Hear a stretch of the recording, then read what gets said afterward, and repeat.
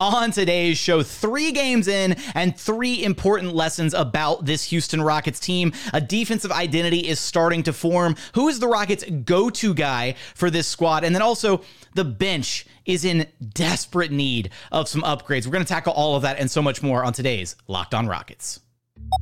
This is Mission Control, Houston. Ignition sequence start. Throw it up to Jalen Green. Sengun here in the short row. Oh, my, that's the no-look. Jabari for 3 and the win. Yeah! Look at Tari Eason. Here comes Tari. T-minus 15 seconds. Guidance is internal. The Houston Rockets select Amen Thompson and Cam Whitmore. One thing I have never done is not made the playoffs, and so we want to take that step here as well. 6, 5, 4, 3, 2, 1.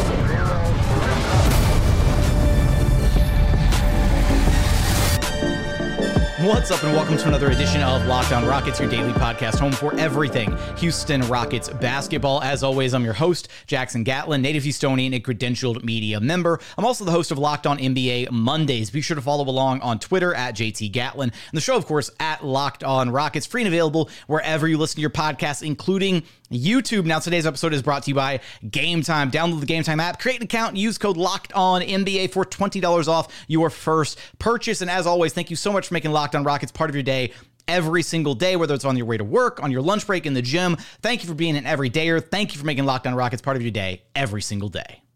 Joining us now is your weekly co-host, none other than the podfather himself, Rockets Wire editor and host of the Logger Line podcast, Ben Dubose. You can track down on Twitter at Ben Dubose. Here because we are now 3 games into this Houston Rockets season, an 0-3 start, not exactly where we would have hoped this team would have been 3 games into the year, but 3 games in, 3 important lessons, 3 important takeaways, if you will, that we have about this team so far. So we're going to kind of navigate this episode and try and tackle some of the things we've learned about this Houston Rockets team through a handful of games already this season. And I think the important one here, Ben, right on the surface, is we're seeing this team start to, and it kind of dates back into a little bit of preseason, but I do think with the improvements, the adjustments that we've seen through 3 games, is we're seeing this team really take on a defense-first identity, a defense-first mentality.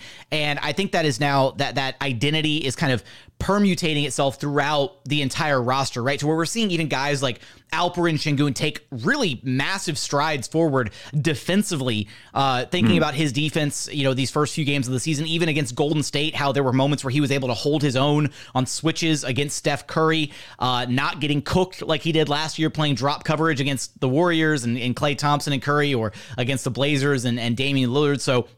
And that's just one guy of this Rockets roster. I know there have been a lot of defensive issues, some miscues, a lot of these guys trying to get accustomed to a new defensive scheme. It's a new style of play. Ime Udoka talked about the fact that they are not a denial team, which means they always want to be underneath on the wings. They don't want to be overplaying shooters on the perimeter. They don't want to allow those easy backdoor opportunities. So it's kind of a stylistic difference for a lot of these guys and how a lot of them have played to this point in their career versus what Ime wants and kind of the expectations that he's setting for them. And one of the fascinating things about it to me is that this stretch is coming without Tari Eason, who on paper is one of your more accomplished and versatile defenders who can help you in a number of ways, and he's not even out there because of the lower leg injury. I think the game against the Warriors, you had that stretch in the second half where the Rockets got back into it and briefly took the lead, and it's a reminder of just how impactful Jae'Sean Tate is. I think back to the offseason when we had these debates about should they keep Jae'Sean Tate or KJ Martin, because it was pretty clear that there was only room in the rotation for one of those guys. And, the tendency, especially on social media, because of recency bias, was to argue KJ, and he's a bit flashier anyway. And it's been the bigger factor is it's just been so long since we've seen Jae'Sean Tate play at a healthy and winning level. And Jonathan Fagan of the Chronicles had the great line that Jae'Sean Tate is a winning player on a team that doesn't win. So how do you quantify that? How do you, display that value? And I think last night was an example of that. Even though they didn't get the win, just getting back into it with a team as loaded as the Warriors, it's really intriguing because you can add within a couple of weeks Tari Eason to this mix, and you're really going to have something. And so this is the culture that Ime has been trying to build. I noticed one of the national tweets I was bringing up, Nate Duncan last night. The Rockets have a lot of individual defensive talent. There's been a lot of times that the Warriors have just tried them one-on-one and got nowhere. And that really stood out to me watching at Toyota Center as well. Cumulatively, there's a lot more talent. You still have the questions about Jalen Green and Alperen Sengun. That's fair. But for the most part, the veterans they brought in and the young guys they're prioritizing and giving minutes to, even Amin Thompson as a rookie, there's just so much length. There's a lot of versatility. There's a lot of bulk. And they've looked the part of what Ime Udoka is trying to build, and that's without Tari Eason. Yeah, and I mean, there were some moments in that Warriors game where Amin Thompson had Chris Paul dead to rights. Just Chris Paul, all his craft, all the wiggle to his game, everything. None of it could shake Amin because he's got a level of kind of that innate feel defensively, that understanding, that patience on the defensive side, not very disciplined at times, not biting on pump fakes, not falling for the little head fakes or the shimmies, that kind of thing. And he's got the length and the athleticism to really bother, especially a smaller player like Chris Paul. But you're right. The Rockets have the makings of a very, very good defensive team. One of my predictions coming into the season was that I think that they could very easily be a top 10 defense this season as they kind of start settling into things.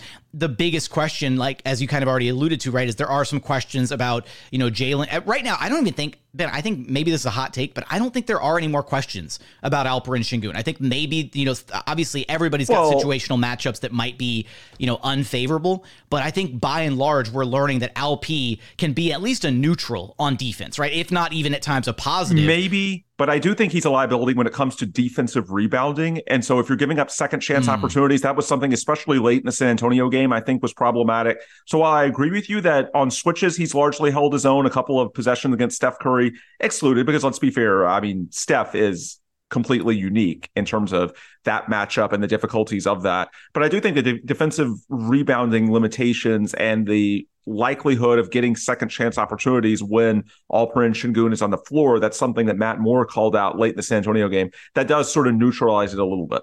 And it's tough to quantify it against the Spurs too, because Wemby is such a weird phenom where he's longer and taller than literally anybody else in the league except for Boban. So it's tough to that's one matchup that's going to look bad for most front courts in the NBA. Yeah, and in fairness to Sengun, 2 of the 3 matchups have not been friendly to him at all, because Kevon Looney is one of the better defensive bigs in the league, and I thought he did a good job of sort of pushing Sengun off his spots, got in some clever sort of nudges to his lower back to sort of displace him a little bit. But going forward, I think the matchups are going to be a lot friendlier when you look at, the Hornets, the Kings, the teams they have in the schedule next week. And so hopefully these are going to be ones where Sengun can shine even more in that regard. And missing out on Tari Eason obviously is a really big part. He's just got such a great nose for the ball, even though he's not like a tier, a 99th percentile athlete or not, bigger or taller, stronger than, other guys. He just works harder, right? He's got a great nose for the basketball. His ability to rebound is sorely missed in some of those second units, all that kind of stuff. But I do want to say, as far as just the rebounding issue, I think especially when you're a team that switches as much as the Rockets are doing so far this season, and when you do have a bit of an undersized big at your 5 spot, you need to gang rebound, right? Kind of similar. We can go back to like the small ball pocket rocket days with PJ Tucker running at center. PJ's a phenomenal rebounder, and that whole team had some size, right? They were the thick Rockets. They could, James Harden could defend on a post up, all that stuff, but you had to rebound as a team. And so far to this point, I think the Rockets have done a poor job of rebounding by committee to close out some solid defensive possessions. By the way, one more parallel to that era, I can think back to the mid to late 2010s when it was first becoming known around the league that James Harden was a really good post defender, but it hadn't really sunk into the national consciousness just yet. And so teams kept trying it, even though it was really playing into James's biggest skill, because you want to test him laterally, not with the strength. I think to a degree, you're starting to see, not in quite the same way, but you're starting to see early this season teams that try to attack Fred VanVleet in that way. And it's not that he's as strong as James was, but Fred is so good with his hands. You can really see teams, and the Warriors did this quite a few times with Andrew Wiggins, and it felt like Fred got a poke out numerous times when they tried to attack him on the post. And that's something that, it's not just the skill the Rockets have, it's also the veteran savvy they brought in with Fred and with Dylan. And that's something that, even though Fred is undersized, and I think on these switches, a lot of teams want to take advantage of him, if you pay attention, Fred's still making a big defensive impact. And, sometimes teams get suckered into just thinking, oh, he's got a few inches on Fred, so this is an easy possession for us. And in reality, it's anything but. No, absolutely. Great point there. And I've got one more point about the defense that I want to bring up before we get into a couple of our other big takeaways here, which is who is the Rockets' go-to guy for this team offensively? One of the major questions that we had coming into this season. And I don't even know if we're going to have an answer anytime soon, but we'll kind of dissect that a little bit, some of the offensive woes that this team has faced, as well as the issues with the bench. The bench is in desperate need of some upgrades. What can we expect on that front? We're going to get to both of those points here in just one moment. First, today's episode is brought to you by FanDuel. Score early this NFL season with FanDuel, America's #1 sportsbook, because right now, new customers can get $150 in bonus bets with any winning $5 moneyline bet. That's $150 if your team wins, and all you have to do is wager $5. If you've been thinking about joining FanDuel, there is no better time to get in on the action. The app is so easy to use. They've got a wide range of betting options. In fact, right now, you take a look at the outright betting favorites for Super Bowl 58, the Eagles and the Chiefs both at plus 500. You got the 49ers at plus 600 right behind them. And rounding up the top 5, you have the Miami Dolphins at plus 950 and the Dallas Cowboys at plus 1,000. They've also got spreads, player props, over-unders, and so much more to choose from. So visit FanDuel.com/LockedOnNBA to get in on the action this NFL season. FanDuel, official partner of the NFL. And continuing on here at Locked On Rockets, your daily podcast home for everything Houston Rockets basketball. Now, it's that perfect time of the year where basketball is in full steam. The NBA season is underway. You've got to go check out our Locked On Ultimate NBA season preview, a 6-episode series with all 30 of our Locked On NBA team shows, from contenders to tankers. We go so in-depth into the biggest storylines heading into this NBA season. Catch all 6 episodes on Locked On NBA on YouTube or wherever you get your podcasts. The Rockets were actually in the what's next phase. So one tier above the tankers here. So the Rockets graduating out of the tankers tier this season. It was such a great feeling being in that group, Ben, instead of having to talk about lottery balls and ping pongs and, all the draft stuff down the line.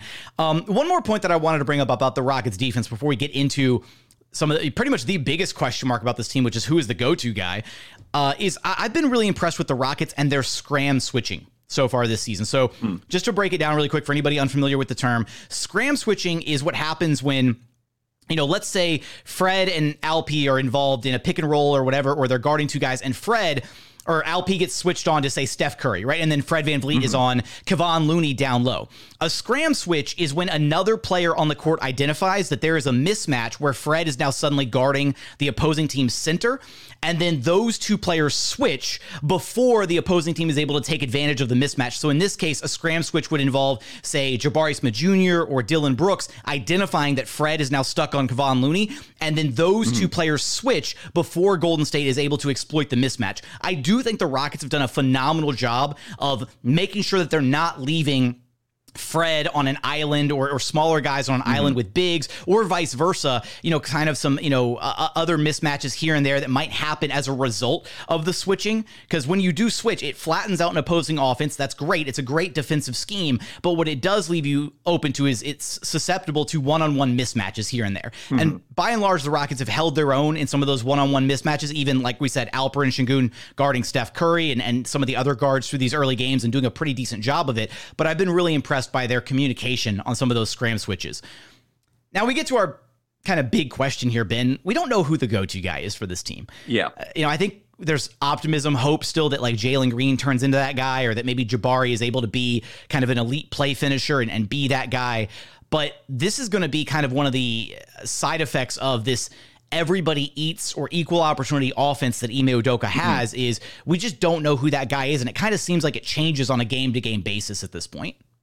Yeah, and I think it's also more glaring in the context of a lot of other rebuilds, a lot of other young teams that the Rockets and especially the fans frequently compare Houston to. You look at Oklahoma City, obviously there's Shai Gilgeous-Alexander, and to a lesser extent, Chet Holmgren. You look at San Antonio, there's Wemby and Devin Vassell. That's a game in which the Rockets led most of the way, but the Spurs took over late. Some help from the officials, but I digress. And then you can look all around the NBA, and so many of the young teams have the hem, so to speak. They have the tip of the spear. And in Houston, they're still trying to figure that out. Jalen Green has been better against the Spurs and the Warriors. And, this is all a small sample. But again, the theme of this episode is, what have we learned through 3 games? And to this point, look, the last 2 games, the Rockets have had leads midway through the fourth quarter, and they have not been able to close. And while Jalen has been better, he had the dreadful opener against the Magic last couple of games. He's been, about where he was a year ago statistically. He actually had a team-high 9 rebounds against the Warriors. He hasn't been that guy that's just taken over down the stretch. Now, some of it, I think, Jalen's shot profile is especially dependent on making threes. That has not been there for him yet. And if his 3 ball is not falling, he just doesn't have the other go-to plays, especially if he's not getting a friendly whistle, which the Rockets collectively were not in San Antonio, to have a ton of other options. So that may play into it as well. Hopefully, as the years progress, he advances to a different level with that. But the bottom line is Jalen, he's shown flashes, but he's not quite that guy yet.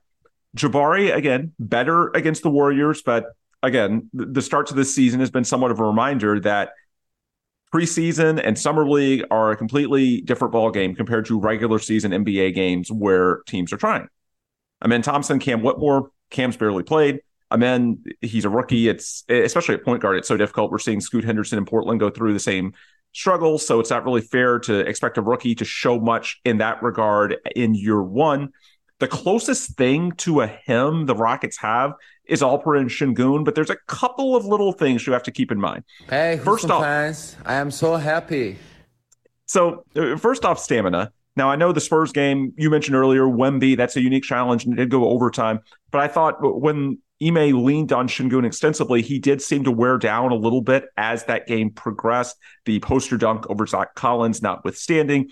The other factor, though, with Sengun is that for him to really have positive value in terms of, the him factor, you have to really lean into him because there are going to be some. You can't do it halfway, right? You got to, especially because, he's not an above the rim player. We talked about some of the defensive limitations. While he has gotten better, he's certainly not a major contributor on that end.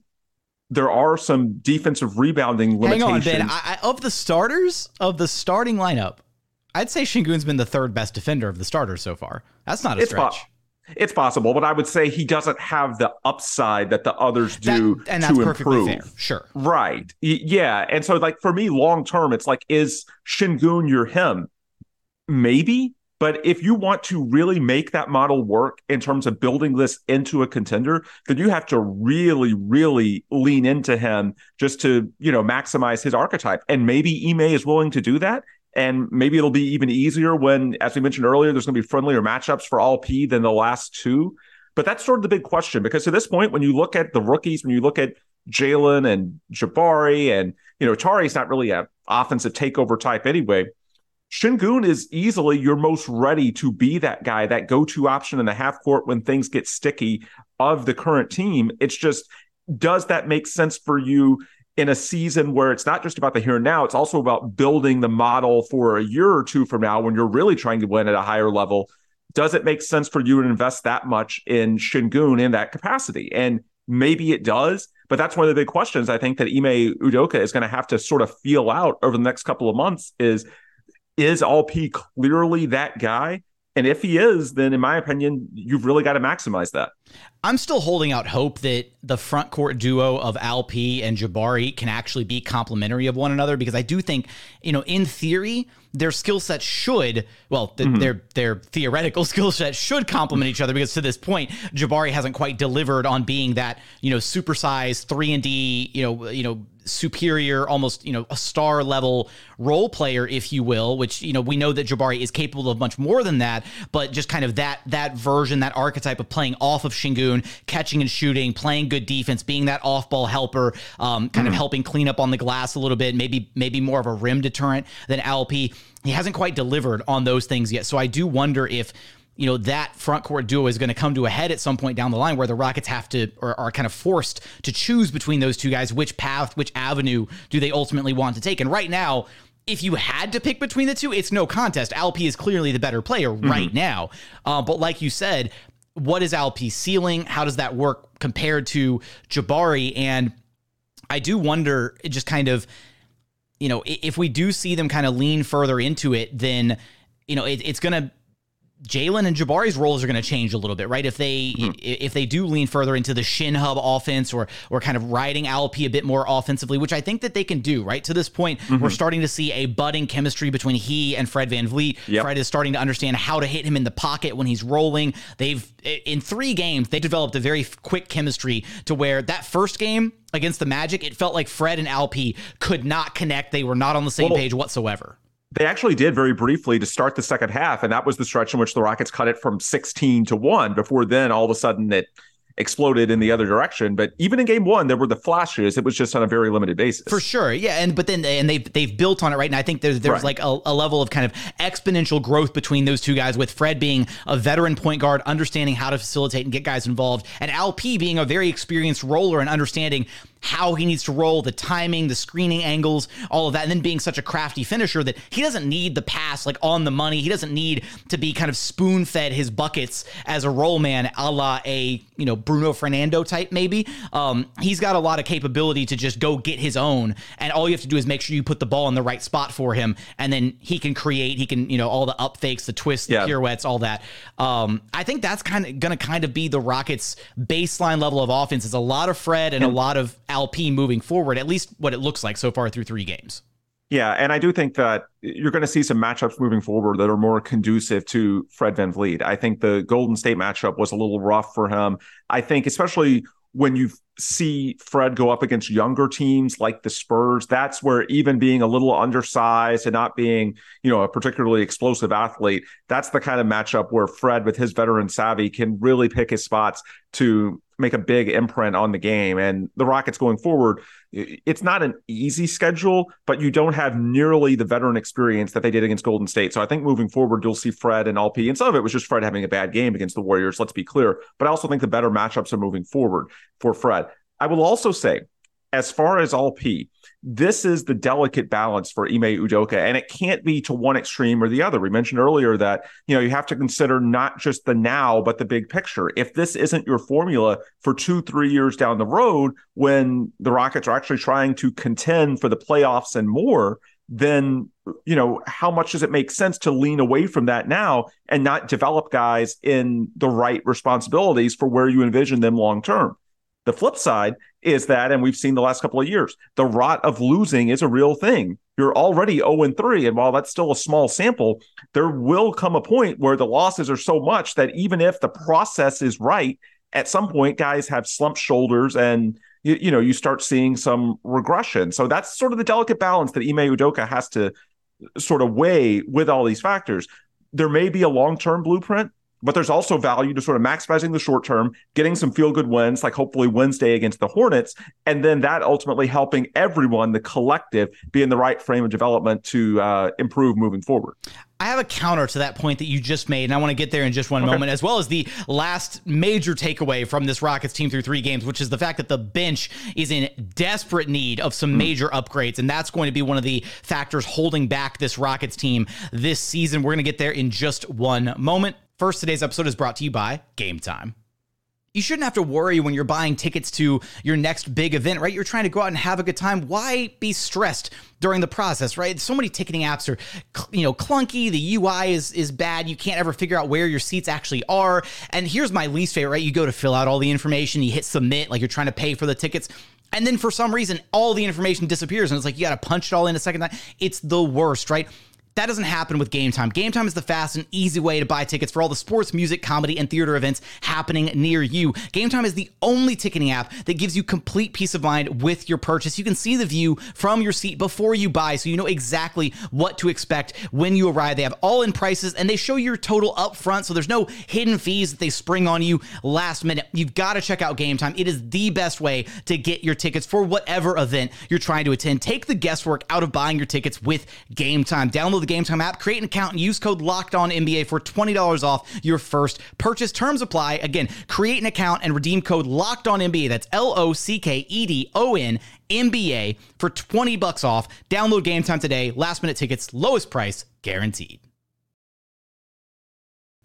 And final segment here at Locked On Rockets, your daily podcast home for everything Houston Rockets basketball. We're going to talk about the Rockets bench here in just a moment. But Ben, that point that you made at the end of segment 2, I wanted to kind of, offer a counterpoint of sorts because some of the logic that I remember us discussing here when we were debating the whole, bring James Harden back, don't bring him back, whatever.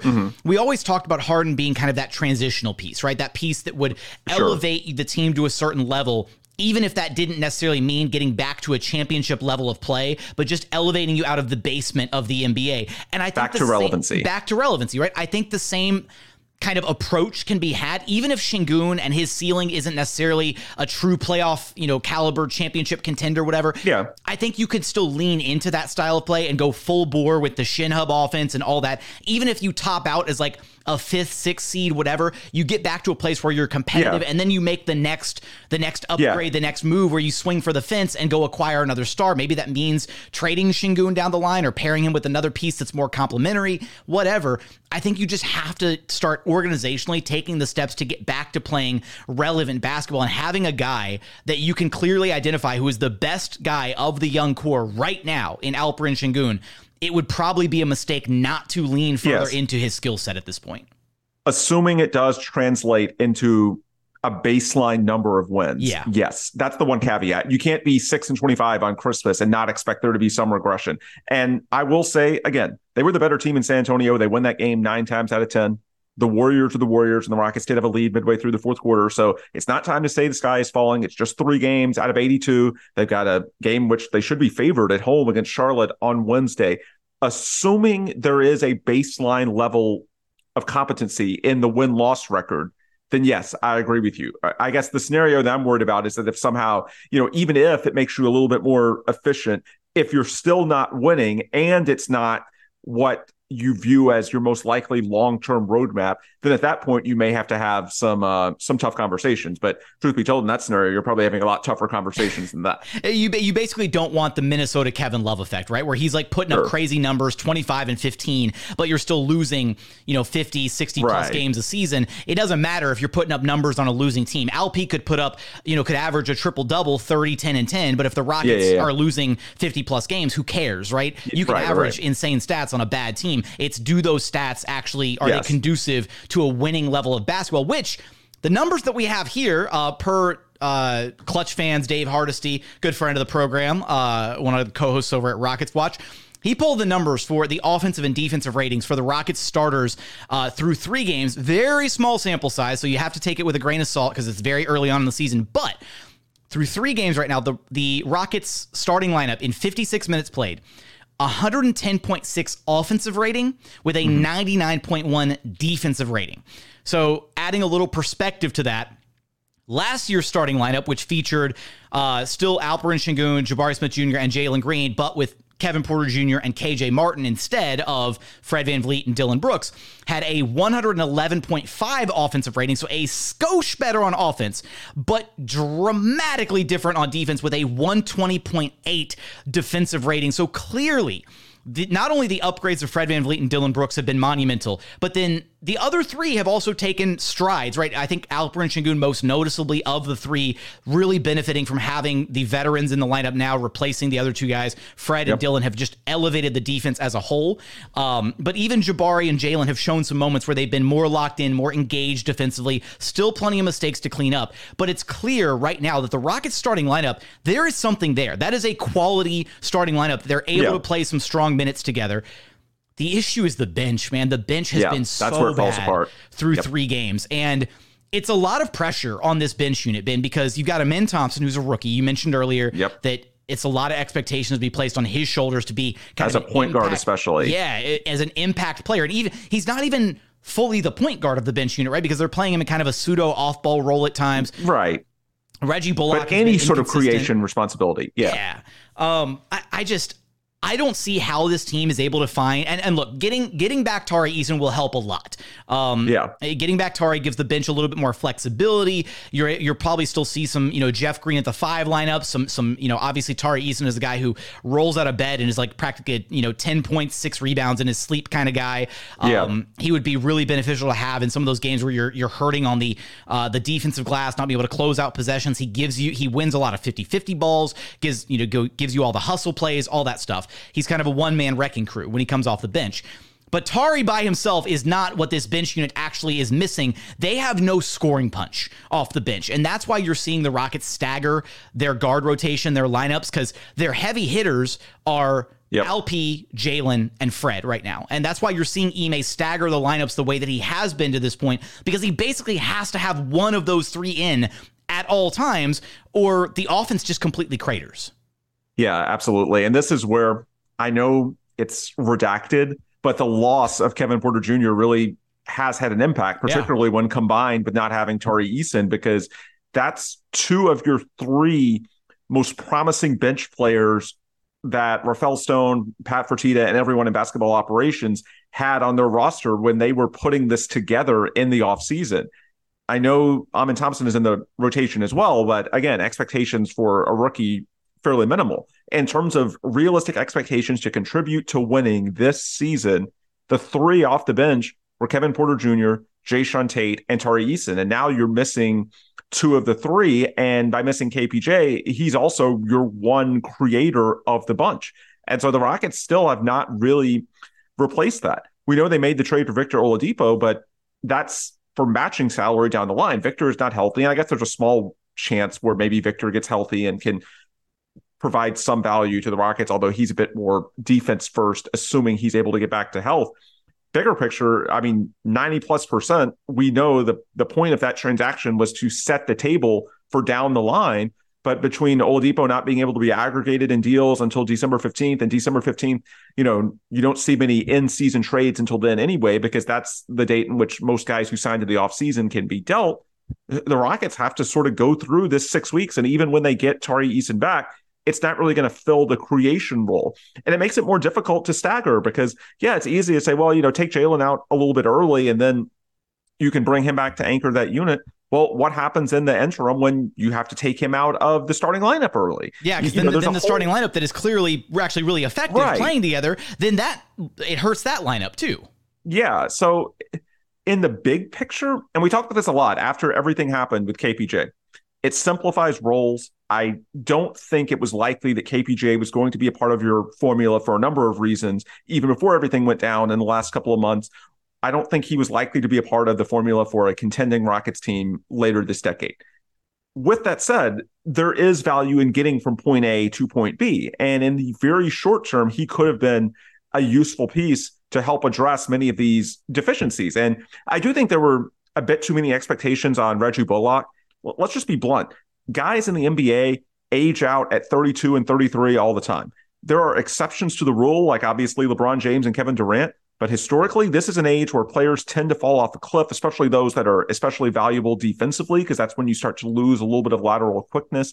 And while I'm not saying this is clearly happening after 3 games, there's a reason why you were able to get Reggie Bullock for the minimum. This is a point in which it would not be unprecedented at all for him to have a dramatic fall off. And if that's the case, I don't know what you do. I mean, you can try Cam Whitmore, but it's the same as with Amin Thompson. You might see some flashes and there's more upside than Reggie for sure. But can you reasonably expect Cam Whitmore to address on a night in, night out basis many of these problems and to be a fundamental piece to the winning puzzle as a rookie? It's really tough to have Probably 2 not. rookies out there playing heavy minutes, That too. even if Cam's only getting 5 to 10. And then you put them together. So, yeah, it's just tough. And, I think by the deadline and perhaps as early as December when the trade window opens and the Rockets have more options in terms of guys they signed this offseason, but more notably Victor Oladipo, who they traded for in October with the intent of using him as matching salary.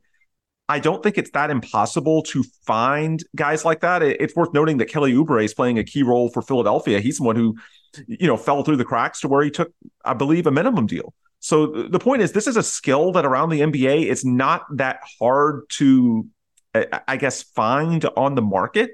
It's just the Rockets' hands are tied right now because there's just, there's not much of a trade market. And even if there was, they don't have the pieces eligible to be dealt to really make that work. Now, it's worth noting, Victor could be traded by himself right now. True. You just can't aggregate his salary with anybody else, which he only does makes limit him a little bit. But he only makes $9.5 million compared to about $15.5 for KPJ. So you do have a slightly tougher route to make the math work with that. And then, I guess you can argue, the Rockets do have 3 second-round picks this year, and I doubt they want to have I don't think they want to keep all of them, because how would you roster all of those guys? So, perhaps there's a way you can package some of your 2024 seconds and, Victor and any other matching salary and make it happen. But until you do, it's going to be bumpy because, again, I would like to see Reggie Bullock improve. I'm not writing him off.